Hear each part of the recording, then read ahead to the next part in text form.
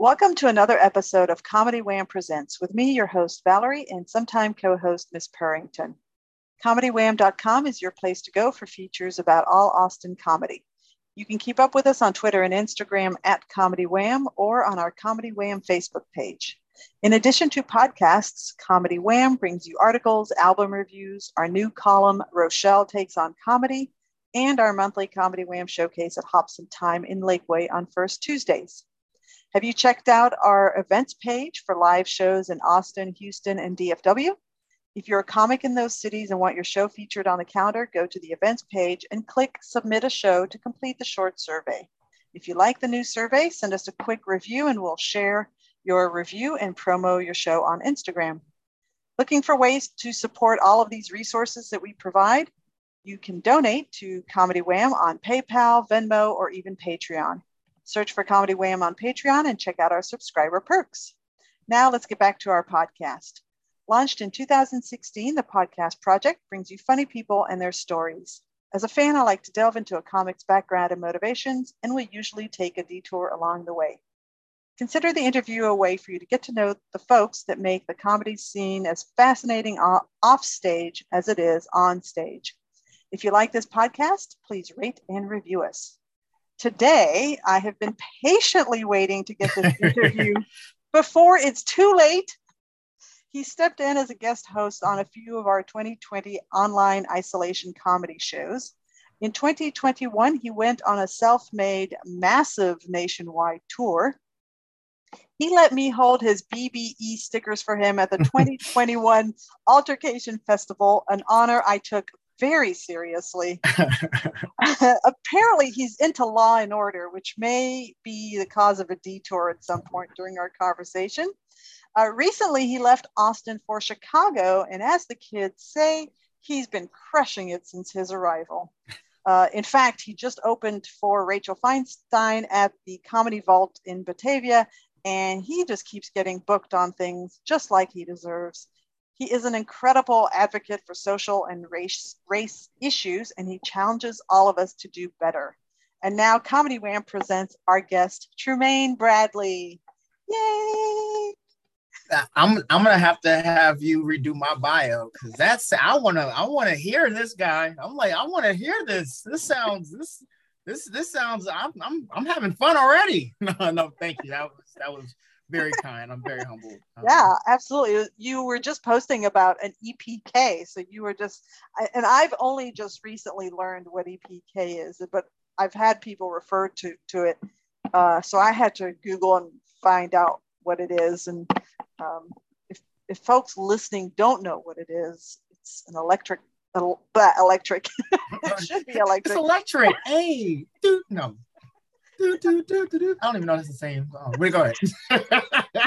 It's an electronic press kit, or yes. Is that what it is? Electronic. Yes.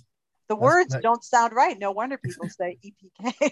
Right? Say that 5 times fast. Yeah, you can't. No, I can't even say it once. That's why I say EPK. Yeah. Yeah. So when you get to be certain levels, it makes sense to have one of them. That way you can just hand it to folks and say, "Here's who I am." Yes. Oh, yeah.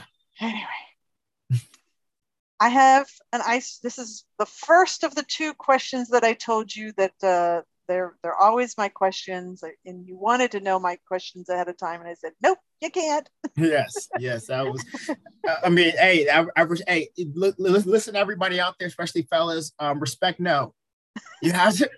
It's okay to ask. But when you hear no, it's no. It's like, hey, it's just okay, cool. Normally, I mean, okay, in this case, okay, all right, look, always, no is always no. And I was like, you know what? I'm okay with this surprise. This is totally cool with me. But yeah, this is great. All right, so this is my official icebreaker question, Trumaine, and that is one word to describe your past. Awful.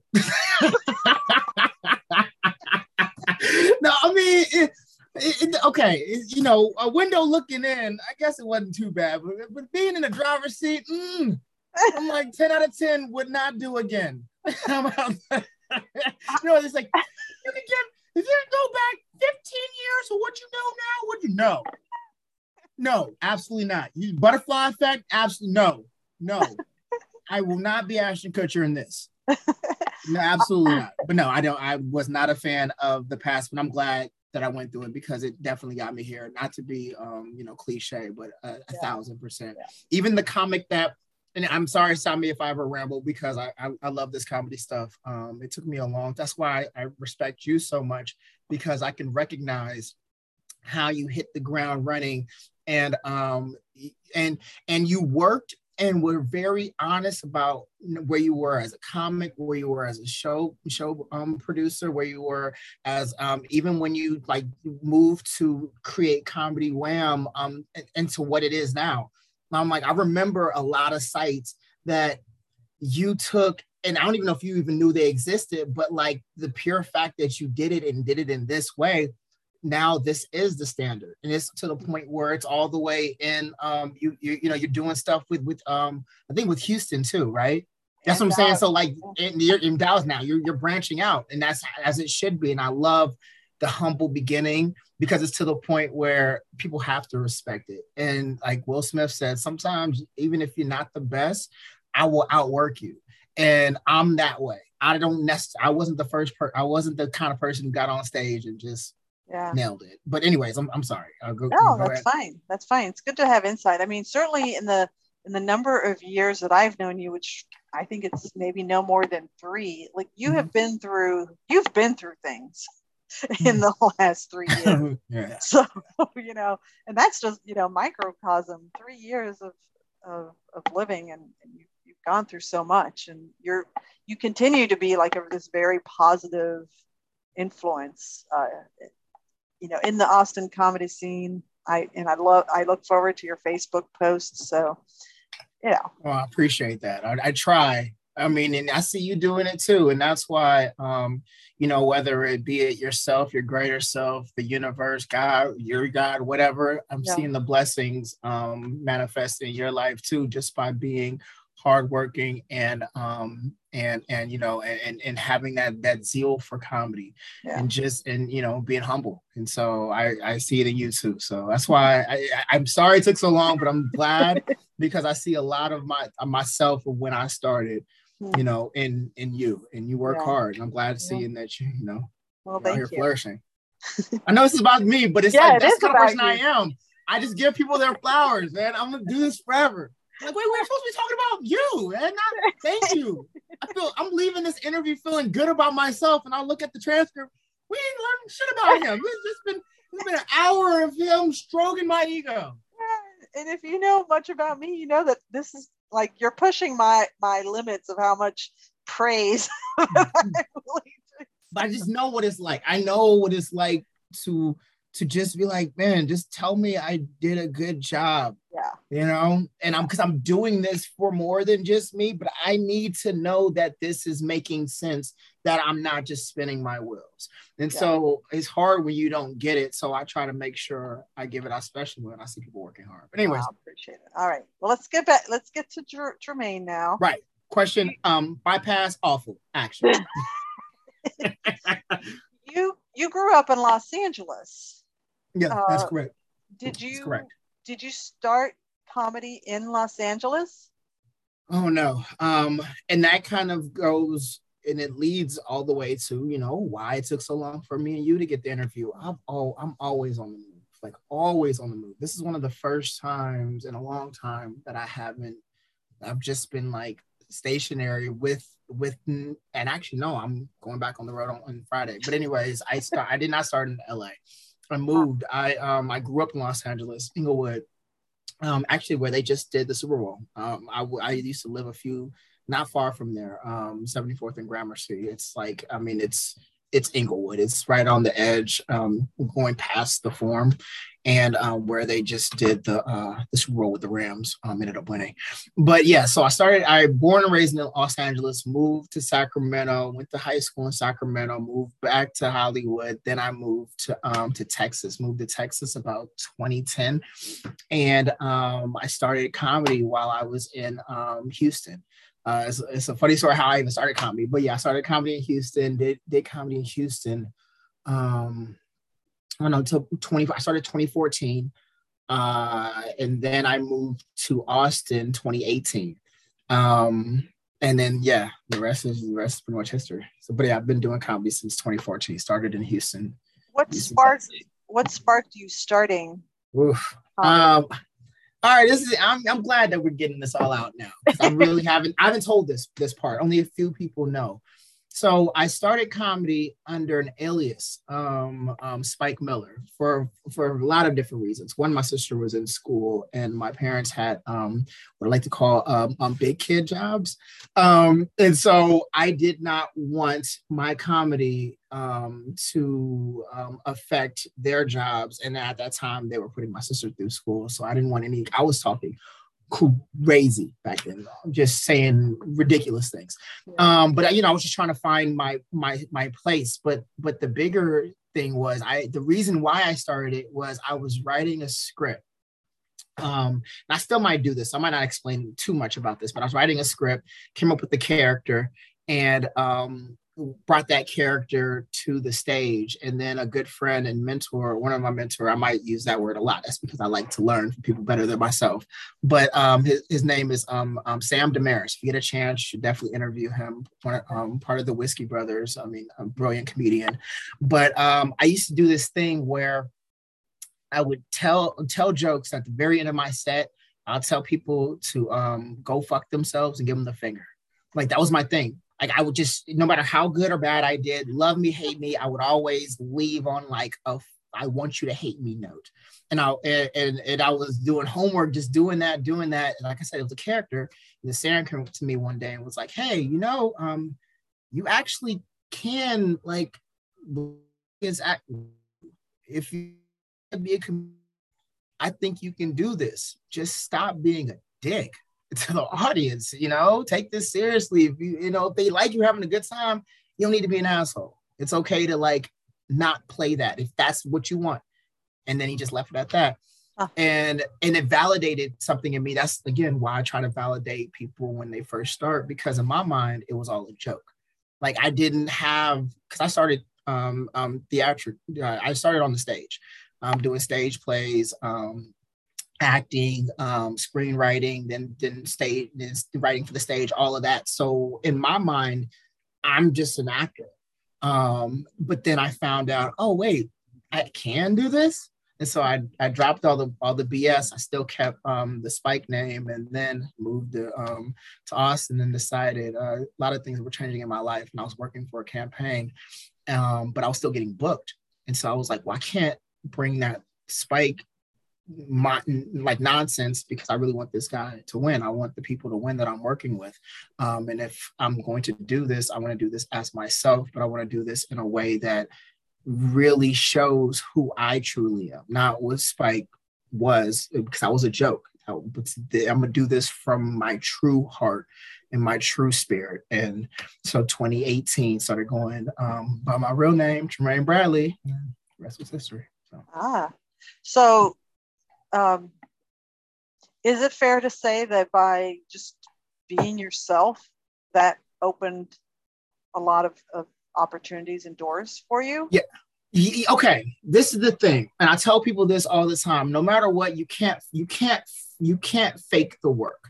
All right. So I was working my ass off. Excuse my language if you don't, whatever. But okay. I work, because I tell people, and this is what was told to me. Be it Ali Sadiq, be it Godfrey, be it Christopher Titus. And the only reason why, and I'm not name dropping, is more. No, it's not more or less to name drop. And I tell people this because this is all for a point I'm making.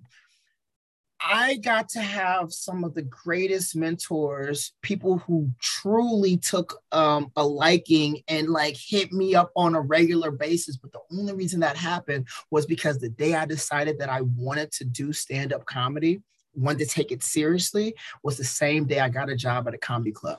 And so and when you talk about being yourself, once I knew this is what I wanted to do, but people already kind of knew Spike. So I was like, okay, I need to stay in the Spike lane, but I am going to learn everything I can. And a lot of people think if you get funny by just doing open mics, yes, you were meant to do it, but iron sharpens iron.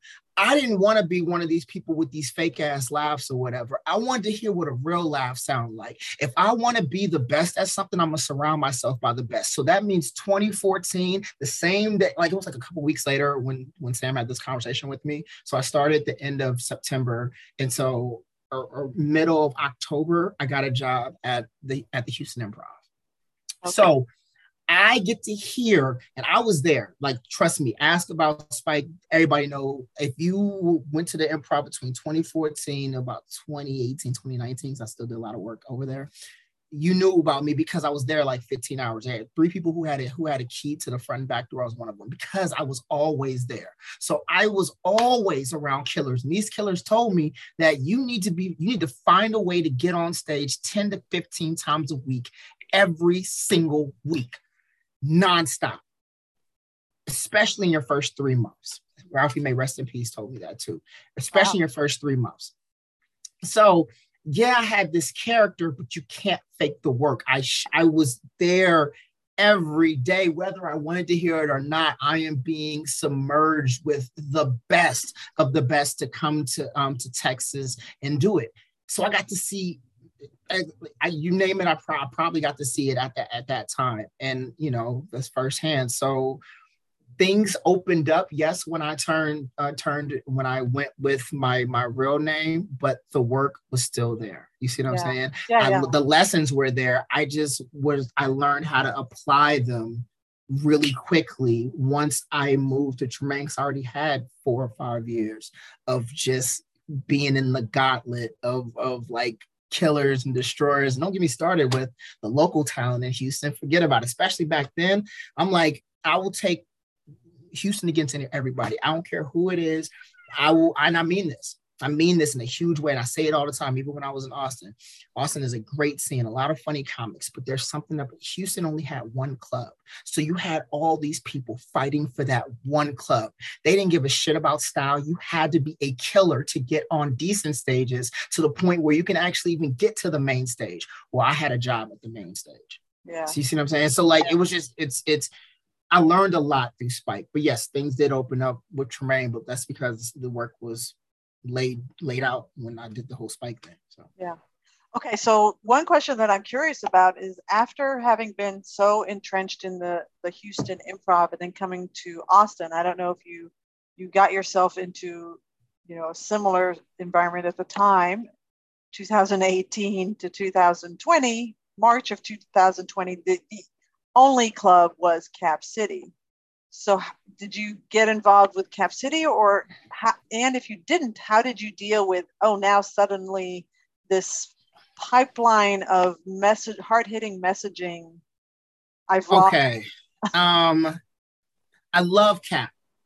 In fact, I was always lucky enough, be it when I did Spike or when I'm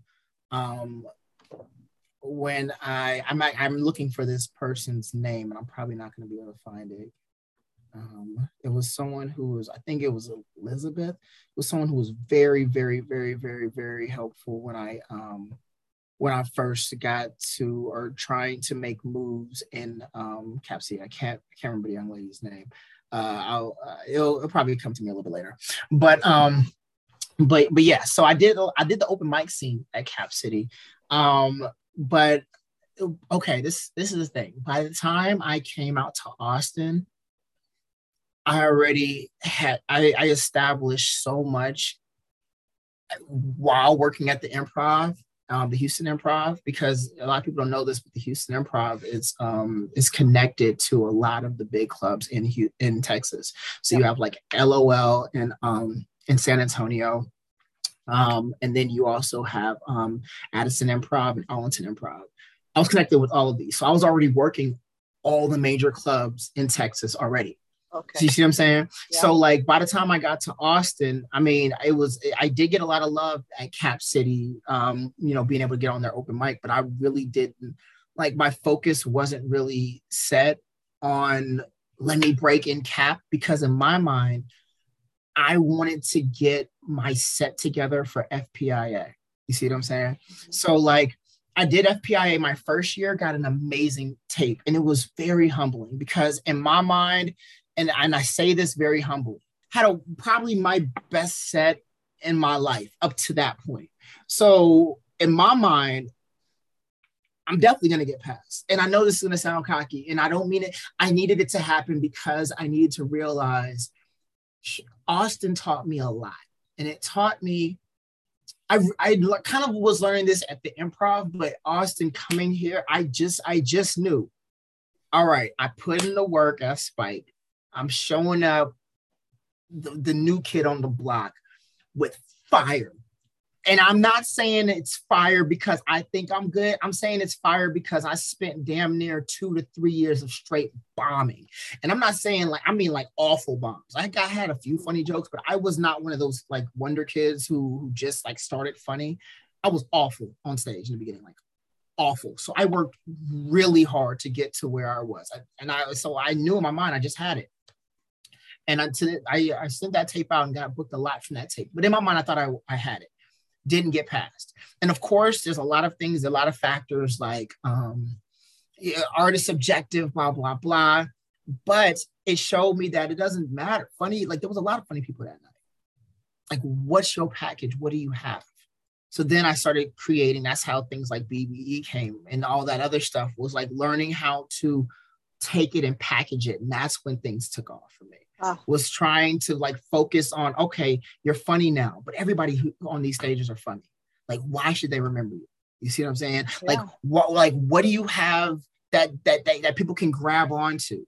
Because everybody's gonna get up there and be funny. But again, I got a lot of these lessons working at the Improv. It just all clicked once I did FPIA. So in my mind, I was like, okay, I know I'm funny, but I need to come up with a set that actually says something about me, not as just being funny, not as being blue. I mean, like, I can do this on TV. I can do this pretty much around any crowd. If I take the cursing out, like, what's something that isn't just shock? It's, hey, this can be on Conan, or hey, this can be on the late night show. This can be on the Tonight Show. You know what I mean? And so I didn't go to Cap as often as I should, because I was like, hey, first impressions mean everything. And I know I had a very good set, but when I show up next time, I want to throw them out the water. So all 2018 worked on it.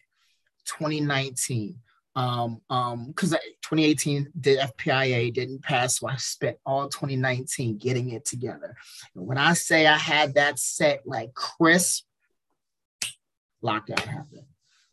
Oh. But it was almost the best thing for me because I wouldn't be here, or I wouldn't have put it in the work in a different way. But yeah, so to answer your question, I didn't really get a chance to, because FPIA 2018, 2019, I hibernated from Cap to get that set together, and I had the set that I knew I was going to be able to do 2020, and then the world set on fire. So. What did you do with those 2 years? I know that you helped with some online shows, not just ours. You did some other online shows. Right. I definitely did. Yeah. Was that just because you seem like hustle is just part of your DNA? So you had to keep moving in some direction. You couldn't just sit idle. Right. So I did a good number of Zoom shows. But then also you have to think, at the time I was working campaigns too. So right before everything locked down, even when I wasn't getting on stage, and this was weird. Spent 2019, I was working on kind of on campaigns, but then I broke my shoulder, and that's the whole thing. So I had to stop working campaigns. So I was just doing comedy after my shoulder got healed, which actually worked out really well. 2020, at the beginning of 2020, got a job working on a presidential campaign. So you gotta think, the world didn't set on fire until around March. You see what I'm saying? So so you have that going on. I'm traveling everywhere on this presidential campaign. So I'm getting to work. In fact, I did a rally in Austin that clocked in at over 20,000 people, and I had to open it up. Oh, wow. So it wasn't not necessarily stand up, but I'm treating it like, hey, let me see if I can make some funny lines. I love the cat making a guest appearance. People in podcast world would have never known, but I'm telling you, the cat is here. It's happening right now because cat's like, fuck what you got. I want love. The beautiful cat, by the way. But yeah, so yeah, I just everything. Yeah, I did the Zoom shows, did your show, and I started my own kind of variety kind of show called Monday Night Tops. And that opened up everything for me because I started doing monologues while I was doing Monday Night Tops. And we were treating it like SNL. We were taking this very seriously. And so the monologues turned into, I would start doing, I forgot what they were called, but I would do like song parodies. During the lockdown, I was doing a lot of song parodies, and it started like making my pen a lot sharper. So that's why I tell people a lot of times, please take out that year if you didn't get any kind of stage work while you were on the lockdown. It'll make things sound a lot better. If you're like, oh, instead of saying I'm 4 years, say 3. The only reason I say I'm close to 8 is because I spent the whole lockdown writing, doing the show all the time. Yeah. And I was performing it the same way. I was performing it in such a way that I had learned on stage. And that's a lot of things that I don't know if you even realized it, but there's a lot of things that I did on the Zoom platform that wasn't just selling jokes, because there's a disconnect when you're doing Zoom and doing like setup punch, because people can do all kind of stuff. I would do sing-alongs. I would make people have to engage because it takes them out of even for a second. It's gonna do this on all the shows I do, period. So I did it on Zoom. It breaks up the oh, what's this? So you know what I mean? So I just brought that to the stage, and it only got better. Sorry, I'm only laughing because of the cat.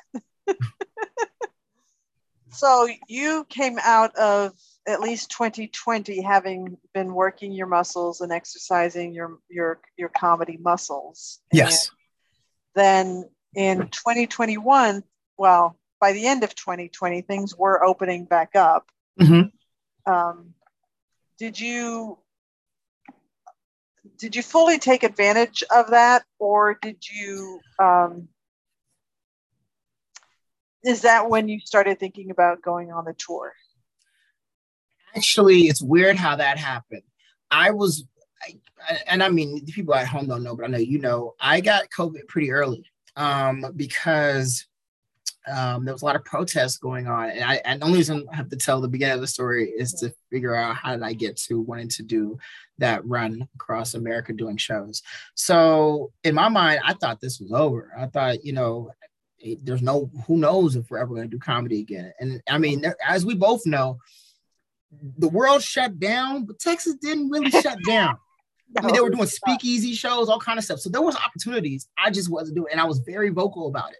So I wasn't getting a lot of offers to do it because I made it very clear that I didn't think it was safe. Now, we're in it's different, whatever. But at the time, we didn't know. Like, no one knew anything. And so I was like, I'm not going to put other people at risk. I know I'm probably going to be okay, but I'm not putting other people at risk. Anyways, there was a protest happening.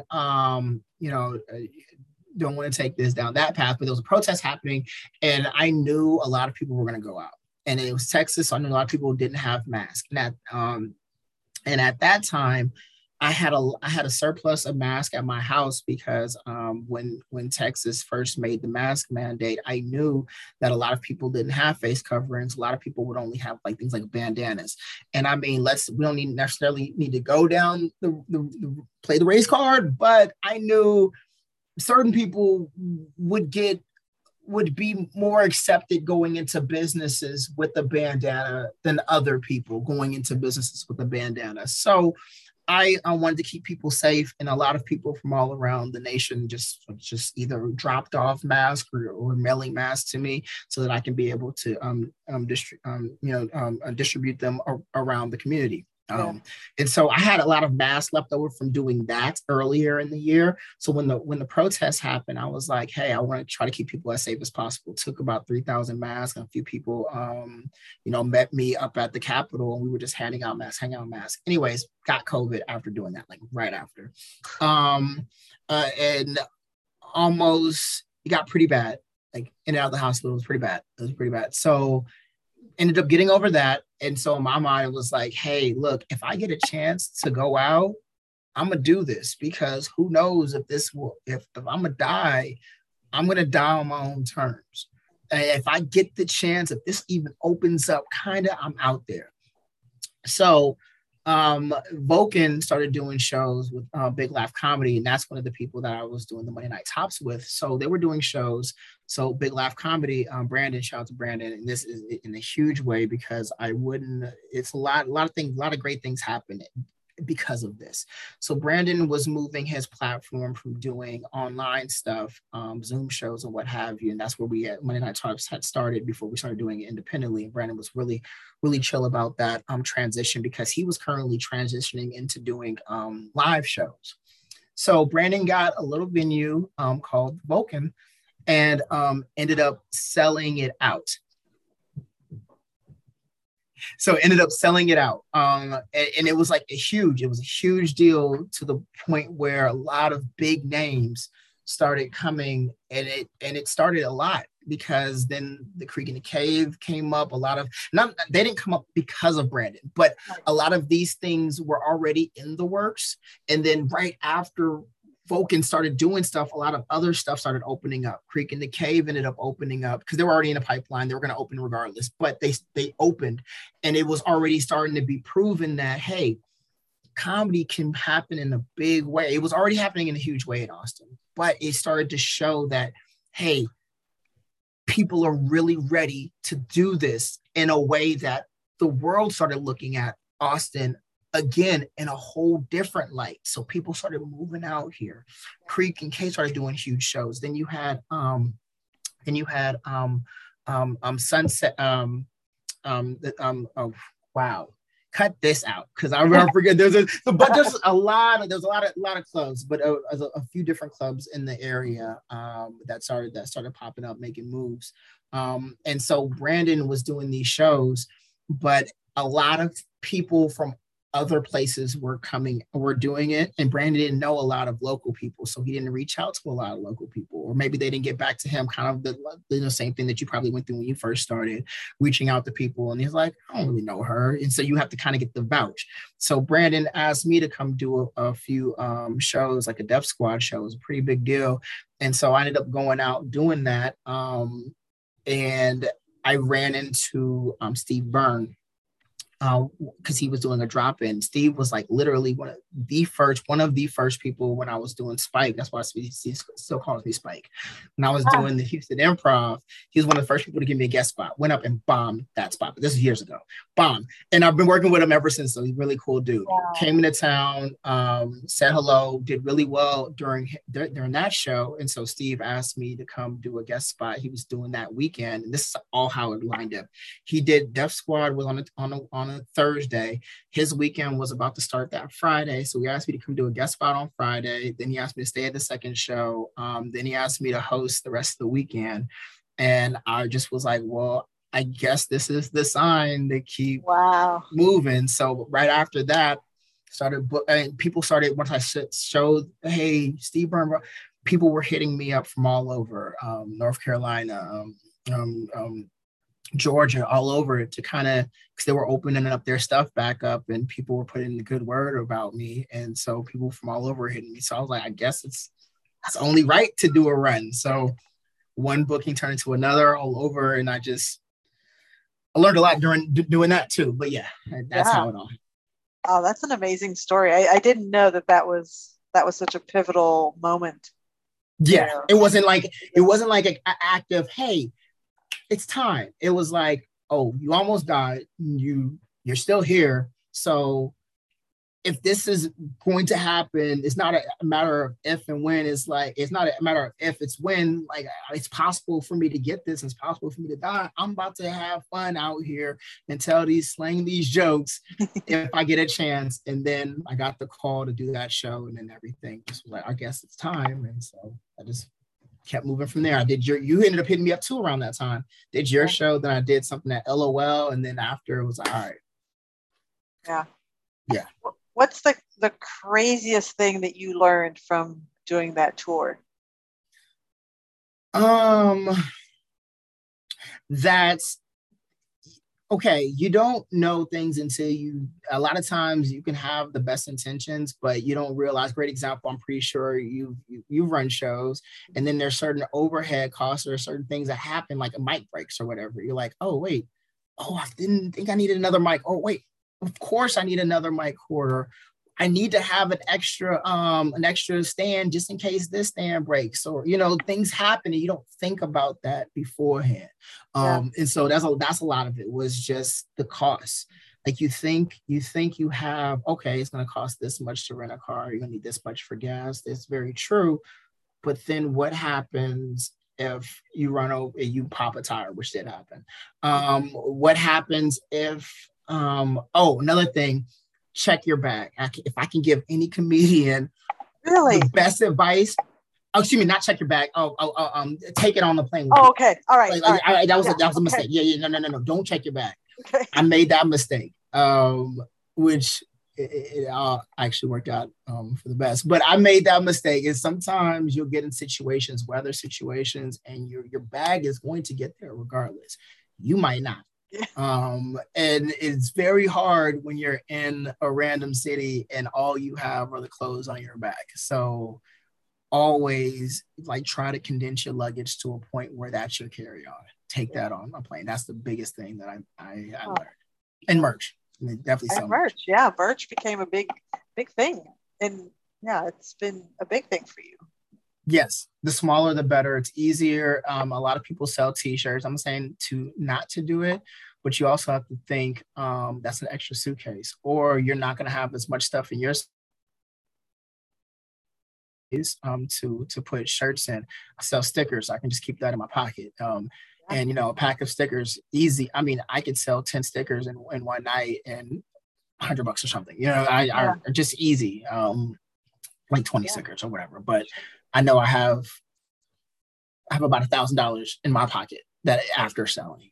Yeah. So. Yeah. Very smart. Very smart. When you came back, or that's irrelevant when you came back, but when did you start thinking that you needed to move away from Austin? And I mean this in the best way. Austin, the beautiful thing about Austin, when I first, and this is the only reason I have to give, because no matter what I do, I wouldn't be who I am today if it wasn't for the training that I got in Houston and the training I got in Austin. No matter what happens, I always want to show that, because I know sometimes people can feel slighted, and I never want anybody to feel like that. And if anybody's worked with me or met me, they would know that as well. So I say all this with respect. But what started happening was when I did Austin, just even as a guest spot, living in Houston, but making the drive up to Austin, I realized, because I'm from LA, and I realized that, oh, this is an art town. Not only is it an art town, they're ready to hear your 10-minute setup, almost dissertation on Stanley Kubrick before you get to a punchline. And that's not to say people in Austin can't be funny. But what I'm saying is, it's a lot easier to do something if someone's like, you can do it, you go ahead and try. Whereas in Houston, this has happened. I will beat your ass if you don't tell a funny joke. Hand to God, has happened. And Austin isn't like that. They'll give you the time to get where you're trying to go. And that's good encouragement. But but yeah, I knew that it was time to leave, because Austin was great in my mind because I felt like people didn't know how great it was yet. I knew it was close. Yeah. It was very close to happening. And then everything I thought happened during lockdown. The minute that the world shut down, people had all their eyes on Austin because Texas hadn't shut down. And Austin is the only town, that's why they say it's like the blue dot in front of and around red. And not to make this political, it's just to show how different Austin is from the rest of Texas. So when you have Texas moving in certain ways, you're looking at, wait, what's the capital? What are they doing? And so people really started really focusing in on what Austin was doing. And that put a lot of heat in a good way on Austin. So people started coming left and right. I knew, and I did it all in Austin. In my mind, it was everything that I wanted to do outside of the FPIA. But I knew at that point, it was oh, I need more training. And I'm already working in the places that people are trying to get to. I'm working, I'm doing every club that's popped up. Cause you got to think, when I moved, Cap City was still, cause they moved. So they were, I don't even know if they're back yet. Maybe they are. I'm sorry if they are, I apologize. It's not a slight. I know that they moved locations. Yep. Every other club that popped up, I did it. All of them. I did every club in Texas pretty much. So I was already to the point where they were bringing me back. It's not ever getting booked back at the first job, being asked back. And I was at these places being asked back pretty consistently. So I know that if I pick up the phone, I can get into any of these clubs if I stop there. So I always want to challenge myself. And it got to the point where I was like, oh, I need another market to challenge myself, because I felt like I've learned all the lessons that I could learn in Austin at that time. And so the influx of people coming in means that it's less of the stages that I was doing, the a lot of great shows. It's gonna be a lot less, because you have a lot of killers from all over coming in. And so I was like, all right, well, it's totally chill. Let me find what the next thing is going to be. And then that's how I ended up landing on Chicago. And why did you rule out New York or LA? It was actually a tie between Chicago and New York for me. But you also got to think, I'm born and raised in Los Angeles, so I know what it takes in LA. And a lot of people in the industry have told me this, and I'm starting to learn this myself. LA is where you go when you have the package. Not when I'm talking about not only have the package, great example, you can be the biggest killer on this earth, but with no credits, you're nobody in LA. Why? Because everybody with credits is coming to LA. And why are they coming to LA? Because Hollywood's in LA. So they know movies are made in LA, no TV's made in LA. So you have the best of the best coming down. All right. So that means you're the best in whatever town you started off in, but now this other person who is just as good and has shown just as much promise in their town, but they're coming with the credit. So now you're getting bumped for that person. And then, oh, you forgot the person who just did a huge movie. It shows up, and now that person who is good and has a credit gets bumped. And now the person who has a movie and has money gets there, and he's about to get on stage, and then, oh, Kevin Hart shows up. So not only does this person get bumped, and now everybody going at 1 o'clock in the morning. And that's not to say anything about Kevin. It's to show that the pecking order exists. And I know this. I'm from there. I knew this before I even got into comedy. I know that's how everything in entertainment works in LA. So I've always told myself I would never go back to my hometown until I have everything in order. So people that moved to LA, I'm not saying you can't do it, but I came up with a plan. I knew that LA was ruled out because I don't have credits. I don't even have credits. So even being the best I can hope for is low tier at any situation, because Kevin Hart can drop in at any given moment. You see what I'm saying? Yeah. So LA, in my mind, I'm not saying other people, cool, that's their thing, definitely go do it. I didn't think that because I'm from there. I knew that. So LA was ruled out. And then it was Chicago or New York. And truth be told, this is funny, I got COVID a second time. Oh, while I was on when I was doing the run, because I already had New York dates like lined up. Okay. yeah. Got COVID around September of last year. And I'm talking about I was booked until like February of this year. So this was already when I started my run in like May. Yeah, like May, June. When I started my run in May, June, I had dates booked all around America until February. Got COVID in September. And then I had to cancel my dates. I didn't know, like I said, the first time I almost died. So I didn't know. So I canceled all my dates. But I already did Chicago at this time. And I had a beautiful run when I was in Chicago, on top of the fact that I'm a huge nerd and John Hughes. There's just so much stuff growing up. I'm like the biggest nerd. Like I'm sitting up here in a Clueless shirt. Like, I mean, I'm a huge nerd. So I loved the scene. And then Indiana was really close. And I did a great show, 2 shows in Chicago that were life-changing for a lot of reasons. They were life-changing. And then the very next night, I got asked to feature in Indiana and got my first standing ovation. So I'm big on signs, and I was looking for a place to move. So I was like, this place that I just got a standing O, I'm only like an hour away if I'm in Chicago. And, you know, a lot of beautiful things. Yeah. Comedy's really good to me. And life hack, it is, you know, in the middle of the country. So when you need to go off to LA or New York, you're an easy flight. Right. A lot of things made it easy. I mean, a lot of things ended up going on the tour, and I fell in love too. It's a lot of things happened. It was just, but it helped the set because I started to grow into a totally different person in Chicago. It was just like, I don't know, just stuck out. So I didn't need New York. It was almost like the universe or God or whatever was pushing it out. Like, no, obviously this is next. Yeah. This is what you need. Do this. And yeah. Chicago's a great city. I spent 10 years there. So what part? Good. Well, the last place I lived was in Beverly, which is Southwest. I'm asking like I would know. I'm like, I was hoping you would say Wicker Park.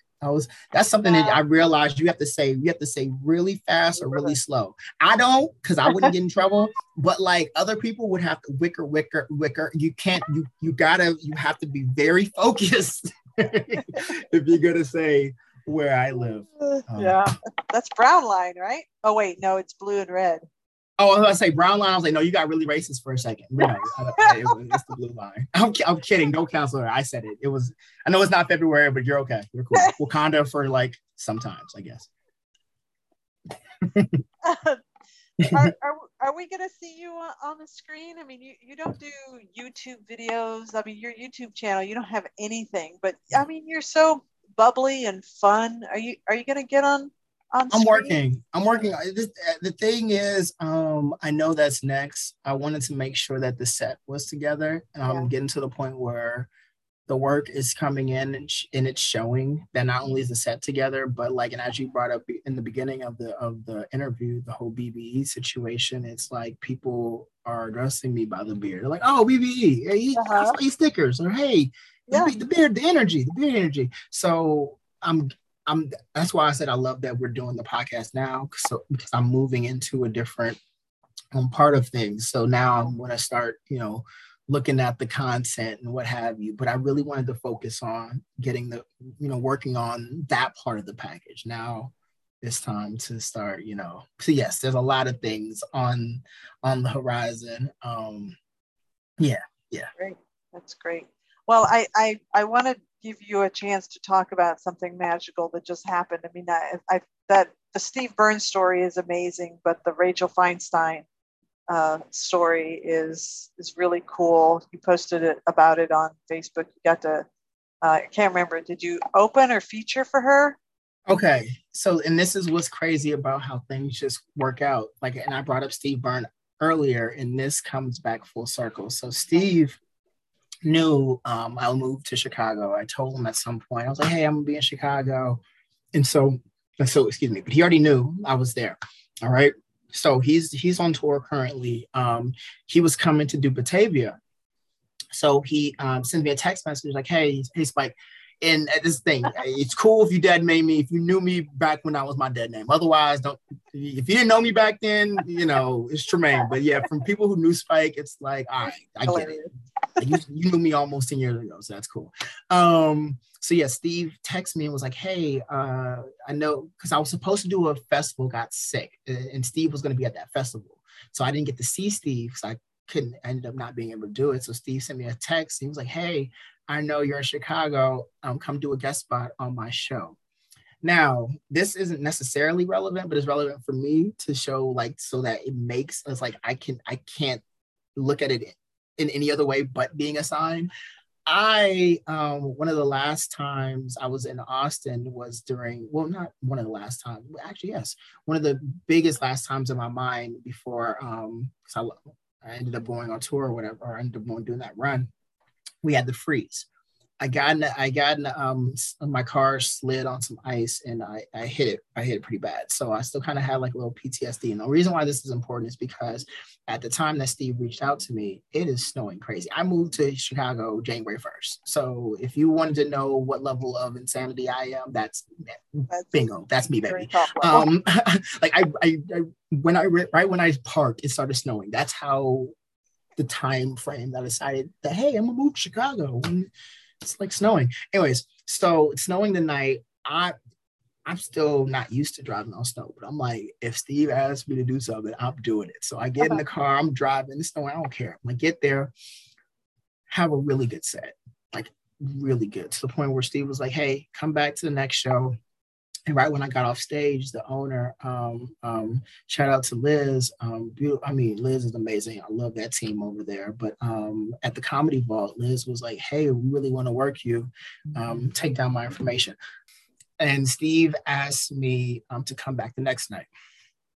So I come back the next night and do even better. Come back next night and do even better. So then Liz, like, it like solidified everything, because not only was the owner there, a few other managers were there. Excuse me. And they were just like, hey, you're great. Please hit us up. Please reach out to us. And so cool. Took that. Awesome. Went and looked on the website, saw that Rachel Feinstein was going to be in town. And I mean, I think not only is she brilliantly funny, I'm like, I'm a master on stage. She has a crazy following too. So I was like, hey, look, I want to do some of this B, gonna give them some of this BBE. And I mean, you miss 100% of the shots you don't take. Not Wayne Gretzky. That was Michael Scott. Okay, never mind. That's for me. That's for me. Okay, but yeah. So I was like, I just asked. I said, hey, can I do that spot? And something happened that it worked out perfectly. She was like, hey, I'll get right back to you. And she almost got back to me the same day. Said, yeah, we would love for you to come out and feature. Ended up featuring, and the manager was there, and he, after I got off stage, was like, hey, we would love for you to come back and headline. And yeah, the rest was history. I did another spot, and then Liz saw it and was like, hey, she's been so helpful. That's why I definitely shout out to Comedy Vault. Wow, that's amazing. That's amazing. Congratulations. Thank you. And Rachel also humbling, you shouted me out, hey, follow this really funny comic in Illinois. And I'm like, I didn't know until Liz reached out to me and was like, hey, you know that Rachel just shouted you out on Instagram, right? No. But yeah. Oh, and actually, shout out to the manager, Mark. He actually had to got activated. He's a part of the National Guard. See him home safely. Tremaine, I probably will never get to talk to you ever again. You're about to blow up. You're about to blow up. This is amazing. Thank you so much. Thank you so much. And please cut out wherever I was rambling. I love this comedy stuff. I'm being serious. I would love to do this again. There's so much that I feel like, and I really respect you. There's so much I feel like people, especially comics, aren't told, and we just kind of have to figure it out. And I would love to, give whatever I've learned. It's kind of like parenting. Like there are books out there, but you really don't know how to do it until you do it, and you learn. You go through the mistakes and the good and the bad. That's just the only way you get through it. But you know what the consistent element in all of it is? Hard work.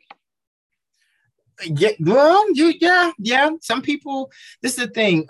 You can get all the opportunities in the world and be seen on. I mean, we've seen it, but would not be ready. Because my aunt always said, all luck is preparation that meets opportunity. So if you get opportunity, you're not prepared. Are you really lucky? And so I've been given a lot of opportunities I wasn't prepared for, but it got me prepared for this opportunity in particular. Yeah. So thank you. Yeah. Well, I'm so thrilled for you. And we haven't even covered about how you really are an advocate for racial equity and diversity and social issues. And it's a beautiful voice that you carry out here. No, I appreciate it. Being a part of the LGBTQIA plus community. I'm pansexual myself, and that's one thing that I try to. I mean, even the fact that they're not going to be able to see me. I'm sitting up here in a salmon colored T-shirt that has the cast of the '98 classic Clueless. Now I can just pull that out, but I don't even think it's 90. More like 94. But anyways, neither here nor there.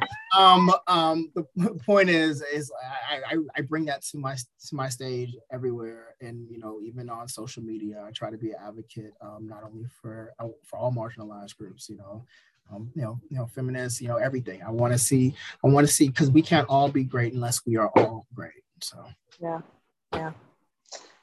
Amazing. Okay, so we're gonna start winding down, so that you can get to that pizza. So I mentioned early on. I know you saw it. It's funny. Okay.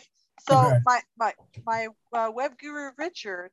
So he bought me this game. Where do we begin? I don't know. I have the box over here. Yeah. Where should we begin? And basically, it's a little prompt card. So you can pick the card in my left hand or my right hand, and I'm just going to do a prompt card, and then we'll start really winding down. Right hand. I'm excited. Right hand. Okay. All right. Yes. It's not lying when.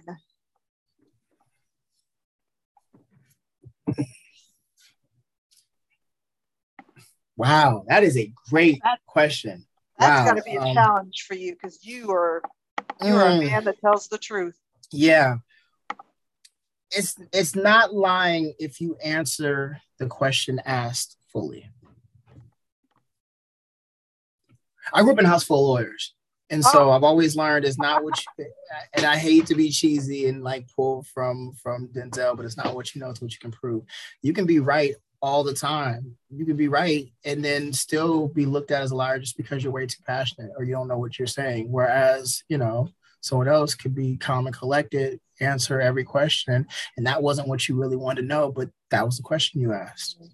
Yeah. All right. One little detour. Are you watching this new Law and Order season that just came out? I have not. And this is what's beautiful about Law and Order. I'm glad I get to put this on wax because one day someone's gonna pull it out. I hope it's consensually. But anyways, I hope that if you pull this out, ask Comedy Wham and come talk to Tremaine Bradley. But yes, you cannot find me a single social justice activist on any level who doesn't like Law and Order. They will defund all the police except Stabler and Benson can stay. They say Stabler, Benson, and Carl Winslow. They're the three. You want to make a friend with an activist? Talk about Special Victims Unit. Oh. Yeah. Defund the police, but SVU can stay. So I have it. And yes, you can keep that in because it's funny and I know it's true. I haven't seen organized. I wish someone would. No, I wouldn't. Yeah. Dum dum. All right, you're right. That is executive produced by Dick Wolf. I know. Yeah, you know. Shut up. But anyways, I haven't seen it. I'm looking forward to it. I'm not lying. You social, but I guarantee you watch Law and Order. See? Oh yeah. Oh yeah. But I have to admit that SVU is one I could never get into. But to me, the best one is Criminal Intent. Oh, I love Criminal Intent. That one. I love Criminal Intent. Yes, yeah. What's his name? Vincent D'Onofrio? Vincent D'Onofrio. Amazing actor. Amazing actor. Yeah. Amazing actor. But yes, love Law and Order. Defund all of them except oh no, tell me I'm just being serious. Well, go ahead. Ask me. All right. Well, we're gonna wind down. Don't worry, you'll have a chance to promote everything in just a moment. But is there anything that we haven't talked about that you want people to know about Tremaine? Yes, this just happened today. I'm working on a deal with ABA Strategy for sponsorship. To shout out to my man Nicholas Bertzel. I've known him since we were kids, and it's crazy that this even happened. He just reached out to me and wants to do a lot of great work in the community. So I'm going to be, working with them. So I'm still looking for sponsorship. For 50 cents a day, you can, okay, no, but no, I mean, so that's beautiful. That's happening. Just be on the lookout. And I tell everybody, if there are people who wake up and decide that they want to do brain surgery, not everybody has that dream. So if you have a dream to do something, it's not for no reason. Like you were given that dream specifically. So it is on you, not just for yourself, but for the universe to come in after you, God, whatever, to try. I got a dream to try stand up, and I tried it, and damn it, I'm going to the wheels fall off with this. So if you have a dream, especially to do stand up, whether it's today, tomorrow, the time that you decide to do it is the right time. So get up and do it. There's a lot of great things on the horizon for me, and I'm very appreciative, very humble.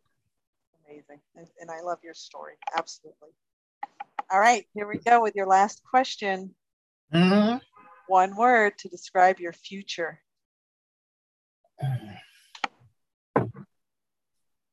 Bearded. No, no, one word. One word to describe my future. Damn,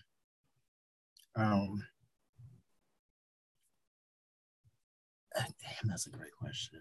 Right. Yeah. I love it. I'm trying to be a lighthouse for the rest of the world. I want the next Dave Chappelle's, or the next Richard Pryor's, or the next George Carlin's of the world to hear my story and be like, hey, go look up some of the shit I did at Spike Miller, to be like, oh, he's do that, now he's doing this. Of course I can do this comedy shit. I want you to think that you're better than me, so that you get on stage and do what you're meant to do. That's all I'm here for, is to inspire other people. Mm-hmm. So that's my word, inspired. And I'm kidding. You can go with bright. All right. Well, that is a wrap on Comedy Wham Presents. Tremaine Bradley, tell us where we can find you on social media and promote. Tremaine Bradley on everything, absolutely everything. And if you message me, I will always add you back. Especially if you tell me you came from Comedy Wham, I might hug you. If you consent, you will get touched. Otherwise, it's totally cool. People have been canceled for less. But no, I'm Tremaine Bradley on everything. Yeah, you can find me everywhere. Tremaine Bradley. Okay. Trumaine. Tremaine. No Y's, no G's, no J's. I'm not a Jackson. You can, yes, that's hack, but you will be surprised when people come up to me. Hey, so how's Mike doing? I'm like, first of all, shut up. But yeah, Tremaine Bradley and everything. Well, we hope you've enjoyed learning about how Tremaine got to be the comedic genius that you heard today, just as much as I have. This has been Comedy Wham Presents Tremaine Bradley. I'm Valerie, and that's been funny. Thank you so much, Tremaine. Thank you. We didn't even get to talk about real sex. Okay, turn it off.